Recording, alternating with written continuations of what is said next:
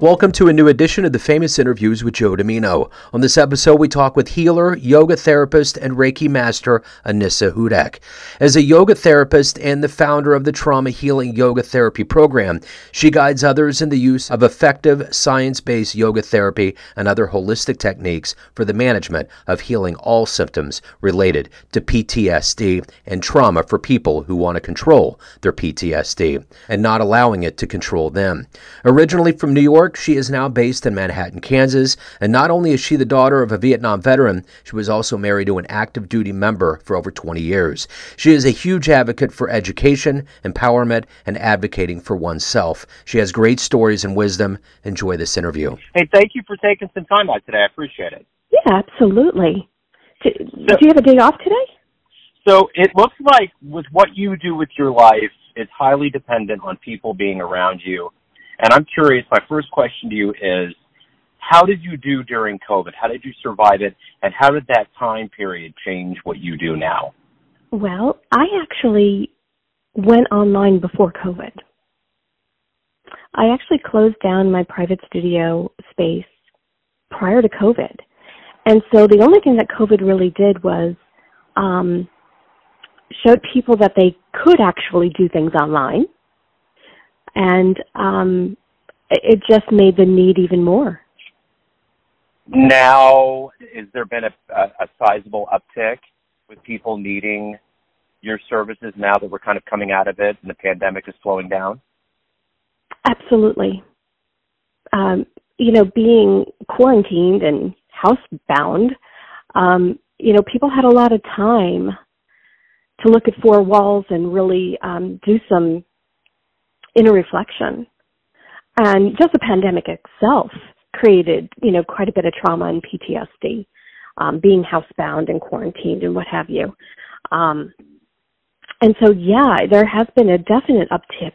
Even as, COVID is waning, people are still dealing with the aftermaths of it.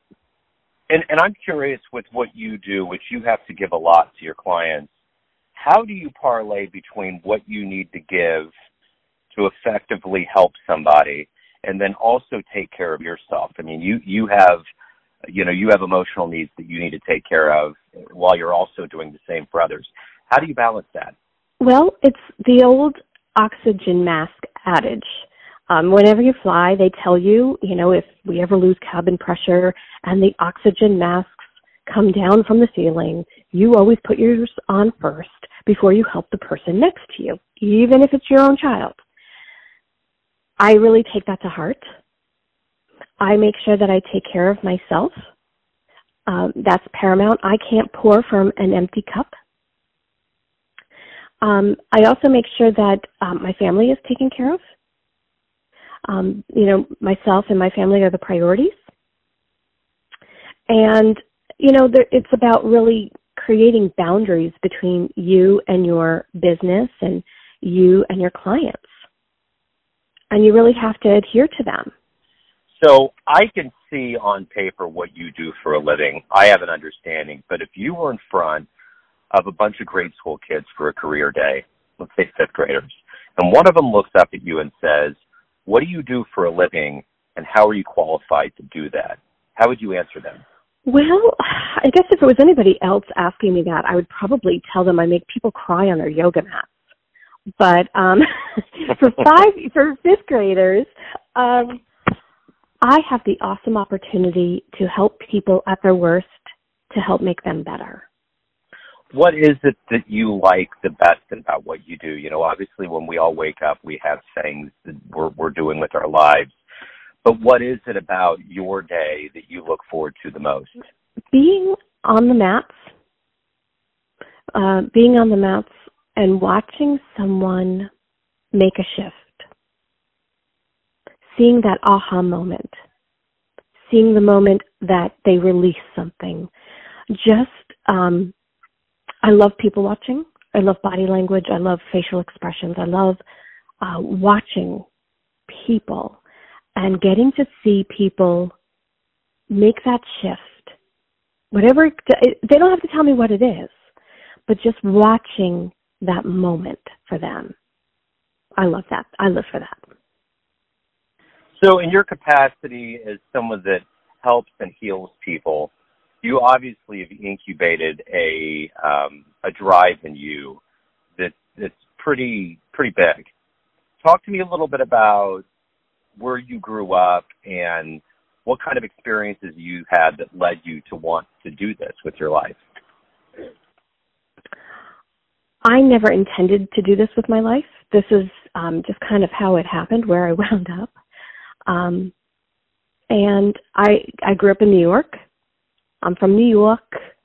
I normally talk like this.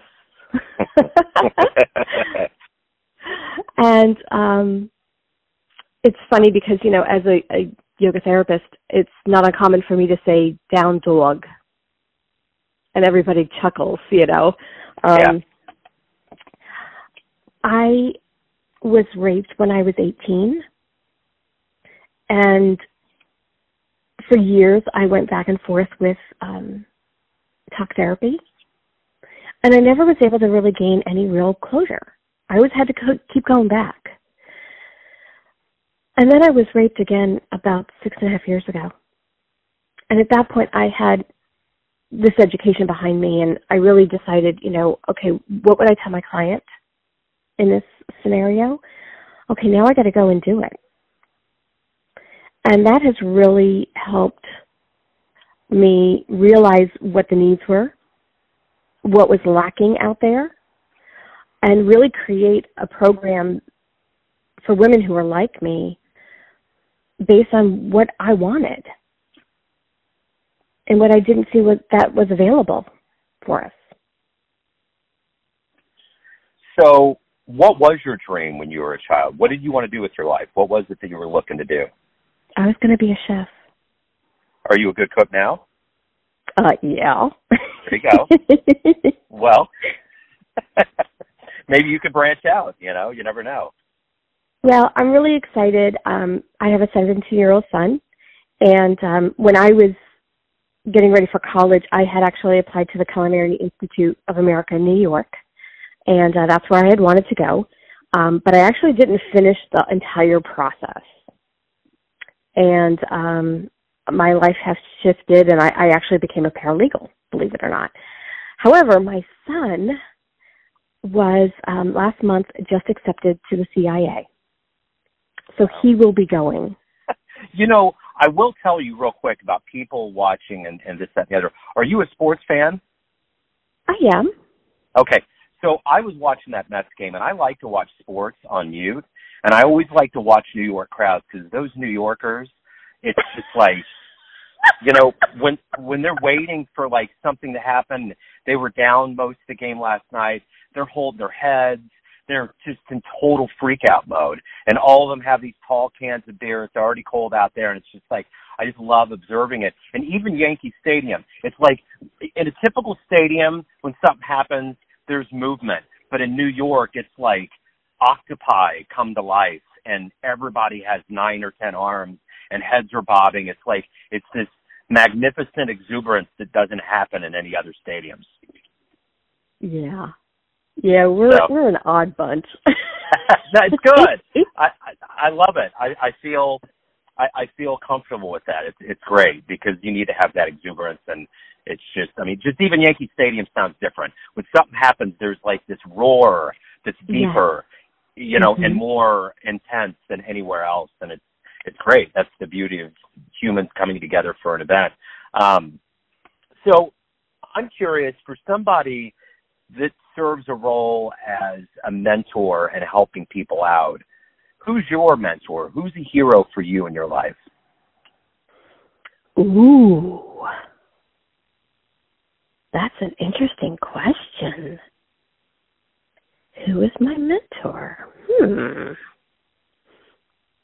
I think the women that I help. I learn far more from them than I think they learn from me. They mentor me. They teach me.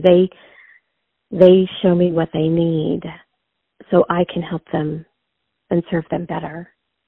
You do Reiki, correct? I do. Mm-hmm. Okay. I'm with 3 generations of women, and my wife, her mom and her daughter, and they do Reiki. And when we met, we got married in 2019, probably about a year before that. I wasn't sure what Reiki was, and they said that they were going to do it. And I remember when it happened, you get into that really real relaxed state. My whole thing that I saw the whole time was cats. Like I was at a pyramid, and it was like there was just teams and teams of cats. And I don't know when things happen in my life, but cats love me, and I love cats. But I always remember that magnanimous moment where there was like the central theme of what I was feeling, and it was very comforting. It was like cats. I don't know if it was going into a previous incarnation that I've had or where it was, but anyway, that was my experience, and it was very comforting. That's spectacular. Yeah. The cats and I definitely see eye to eye. So, kind of because I do a radio show for music, but art's such a big part of our lives, and I think even over this pandemic, I think we all realized that if we didn't have the arts in some level or capacity, it would have been a really, really hard time to get through, whether it was Netflix or visual arts or reading or, music or any of that. I'm curious in your life and what you do, what's been an album or a book or something artistically driven that has inspired you, that you go back to, that you just really love? I would have to say my favorite book about what I do is The Body Keeps the Score by Bessel van der Kolk. And I loved reading it. I actually listened to the audiobook because I'm such a busy person. When I'm driving, I actually like to listen to books. And that's how I get a lot of my research and studying done and things like that. So one of my favorites is Bessel van der Kolk's The Body Keeps the Score. Magnificent book. And I always reach for that.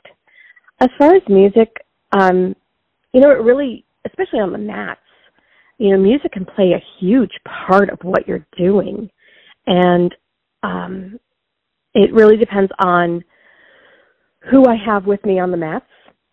When I worked with veterans, I had to be very careful. I couldn't have any music that sounded Middle Eastern because that was very triggering for them. For some of the ladies, they actually, who aren't veterans, they actually enjoy that. There are folks who only want to hear music that has the English language. There are folks who only want to hear instrumentals. I actually trained in music for 10 years. I sang. I was a first soprano with an alto range. And so for me, music is in my life. It's in my blood. And from any day, I can listen to Missy Elliott to Great Big Sea. I'm very eclectic. Love jazz. So yeah, I'm all over the place when it comes to music, but it's definitely a part of my life in a very daily manner. It is most definitely therapeutic. It is the one language I think we can all agree on and find some common ground with for sure. Yeah. What's been the best fan letter response that you've gotten from somebody for your work? Something that you really remember and hold in high regard? There were a group of us women on the mats one night, and there's this one particular gal. She had a major shift, and she started to cry. And a lot of people are embarrassed when they cry, especially on the mats. And I actually do this thing where I cheer for them. I keep crying. Get it out. You don't have to carry it anymore. Just keep crying. You're doing great. Keep crying. I cheer. And all of the women around her said the same thing because they had been through it before and they knew what I was going to do. And so they all chipped in and they all just cheered for her. And she cried even more. And then it was almost happy tears to a point. And later on, she sent me a message and she said, not only was it amazing that she had this shift and was able to release, this baggage, but the fact that I made it okay, that I cheered for her, that everyone cheered for her. And it was such a safe and warm and loving, caring environment. It was supportive. She could do that and not feel ostracized and embarrassed and shamed. She said it was probably one of the most therapeutic moments she had ever had. When you look back on your life, let's say tonight you have a dream and you run into your 20-year-old version of yourself, and you could give that younger version a piece of advice. And this isn't necessarily a question about regret. It's about dispensing wisdom that we gain throughout our lives. What would you tell your younger version? What advice would you give that version of you?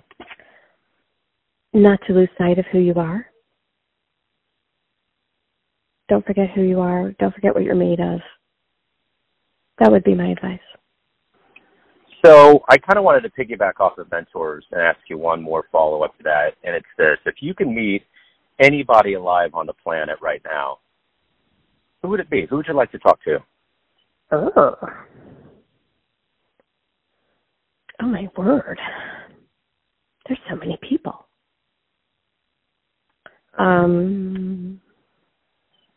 Probably, I would love to meet Emeril Lagasse, the chef.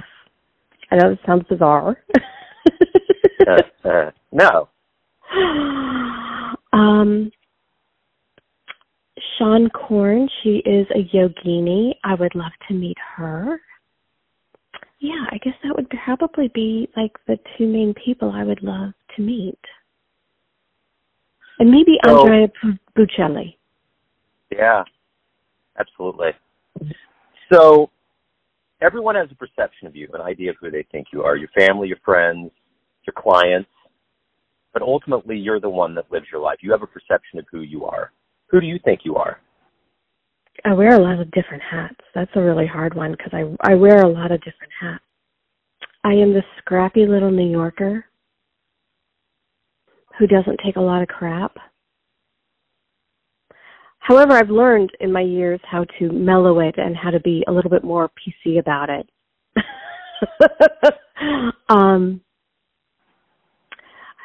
Yeah, I'm just a scrappy little New Yorker.